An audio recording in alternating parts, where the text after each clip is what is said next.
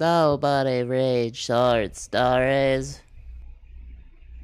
Hey everyone, I'm Jeremy, And I'm Megan. and you're watching Nobody Reads Short Stories Cranky Edition, where we talk about things that writers talk about.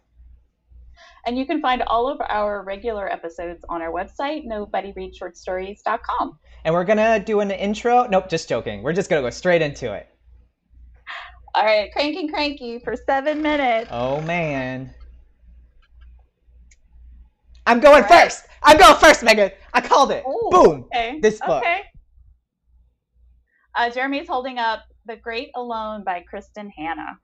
So, backstory is I had to drop two books like they were super hot. One was called The Heart Goes Last, and before anybody finds my address and tries to kill me because they're super Margaret Atwood fans, I love Margaret Atwood too. I just could not get behind it. I tried for 60 pages, and I was like, Margaret Atwood, I gave you another 10 pages because you're Margaret Atwood, and I had to stop. And then I was like, I went into a different story, a different book, and I'm not going to point that out because let's just stick with one author getting mad at me. But I started reading it, and I was like, I can't get behind this either. And then I had an inner monologue where I was like, what if I don't like reading anymore? Like, what if books are just no longer my thing? Like, what am I going to do with Nobody Reads Short Stories? Like, is Megan going to have to find another host? Like, am I going to be a liar if I pretend like I'm reading books? And so then my mom has been requesting for about 5 years for me to read this book. So this prevented me from reading it immediately because I was like, nope, 600 pages, no thank you. But I started reading it, and it's really good so far, Megan. Megan, this is actually kind of up your alley, too. I intentionally didn't read the back, so I don't know exactly what the synopsis is because sometimes I like just being dropped into the world. And right now, it's this girl who has a father and a mother, and the father's a little bit he has PTSD from being in the war, and basically the mother follows him around anywhere he wants to go because he thinks every location he goes is going to be healing for him, and he ends up deciding that his family needs to move to Alaska, and everybody who is in the little town that they're in is like, you guys are not prepared to be here. So it's like, uh-oh, crap is going to go down, because I looked at their food supplies, and they're like, how are you guys going to survive? And I went, oh, this is probably what the story's about. Really good. Really, really good so far. I really like it. I'm only 50 pages in, but I'll keep you guys updated on how I feel about this story. So, fun fact, The Great Alone is a book that I gave up on already. When did you give it? Like what page? Oh, I don't remember. It was like a year or two ago that I tried to read it. I'm just not a big Kristen Hanna fan. I know a lot of people are, and I think that's great. And I know that she writes books that people can really get behind, but her style is just not personally my style. This is the episode where we make authors angry at us. Well, no, I mean, I totally, like, she's a fantastic writer. Like, has all of these books, and she's very popular, and so obviously she has an audience. It's just not my kind of stuff. I mean, isn't that interesting? Like, you can tell when somebody's a really good writer, but there's just something in it that you just don't get behind, Yeah, I mean, some people don't like Margaret Atwood, or they don't like Stephen King, or they don't like Kurt Vonnegut, or like I. Wait, I what do you think of Kurt Vonnegut? Sorry? What do you think of Kurt Vonnegut? I'm curious. Oh, I love Kurt Oh, Vonnegut. we agree! Oh, so good. Pillars of the Earth, that was my first adult book, Oh wow, yeah, really I went through a very, very long Kurt Vonnegut stage when I was an undergrad in college. Like, I read pretty much I don't know, 5, 6, 7 of his books.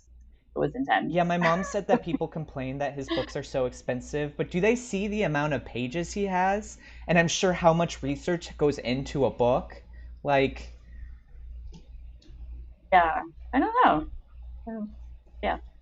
Well, can I talk about my book now? Yeah. Okay. So I read a short story collection this week called Sabrina and Karina. It's by an author named Callie Fajardo Anstein. And she writes these really wonderful, beautiful short stories about Latinas with indigenous heritage living in the United States. This author is originally from Colorado, and so she writes a lot about the Colorado area. And one of the things I really liked about these stories is how earthy they felt, and they were very sensual in the sense of like there's a lot of color, there's a lot of smells, there's a lot of like touching, and like it you just feel like these worlds are very, very rich. So like a lot of times writers write about visual elements. You're saying that there's other elements besides the visual elements that the author is writing about to capture the world, right? Yeah. Absolutely. Like I kind of wanted to like smell like light incense or something while I was reading these stories, and that I wanted there to be there was this atmosphere of smell. Like I wanted to go sit in the garden and like pull up carrots or potatoes and like smell the earth, because the stories are so rich and they're so grounded in like ancestral stories and ritual and being connected to the earth and being connected to your ancestry and to your family. And so are they like folklore? Like what are the stories kind of a little about? bit. Like one example is this short story called Sugar Babies, and it's about this little girl who has to do a student project where she shares a sack of sugar with her classmate, and they like share the baby, so to speak. And at the same time, her mother has been absent, and now her mother's coming back, and she's like, her mother's trying to reintegrate herself into the household. And so there's all of these images of the mother kind of coming in and straightening up the house, and she's wearing all these beautiful vibrant colors, and yet the daughter feels like she can't connect to the mother. And at the same time, there's an archaeological dig that's going on where they found some old Native American bones, and the daughter really wants to go visit the site. So it's really grounded in familial emotion, like the relationship between the mother and the daughter, but this also like goes back a generation to the earth and to their ancestors, and the kind of the experience. Ooh, I was so into it. The experiences of these women are very rich. I'll end with that. All right, so that was the episode for today. So if you haven't already, please go to our YouTube page and like and subscribe. Leave us a comment. We would love to hear from you. As always, you can find us on Spotify, iTunes, Apple Podcasts, and Stitcher. And if you want to know more about our merchandise, you can go to our website, nobodyreadshortstories.com. And if you want to know more about my individual projects, you can go to my website, meganamorrison.com, and sign up for notifications. And Jeremy? I have jeremyraystories.com, where you get information about me and my micro stories.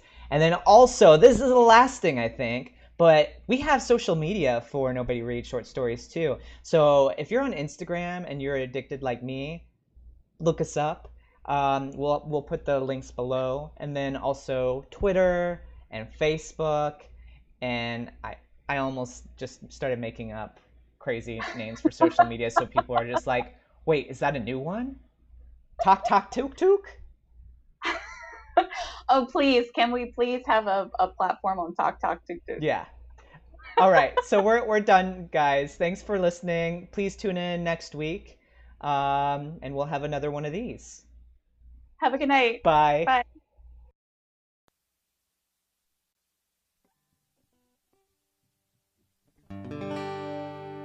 No one reads short stories anymore. I really don't know what they're written for. Go write a short story and throw it out the door.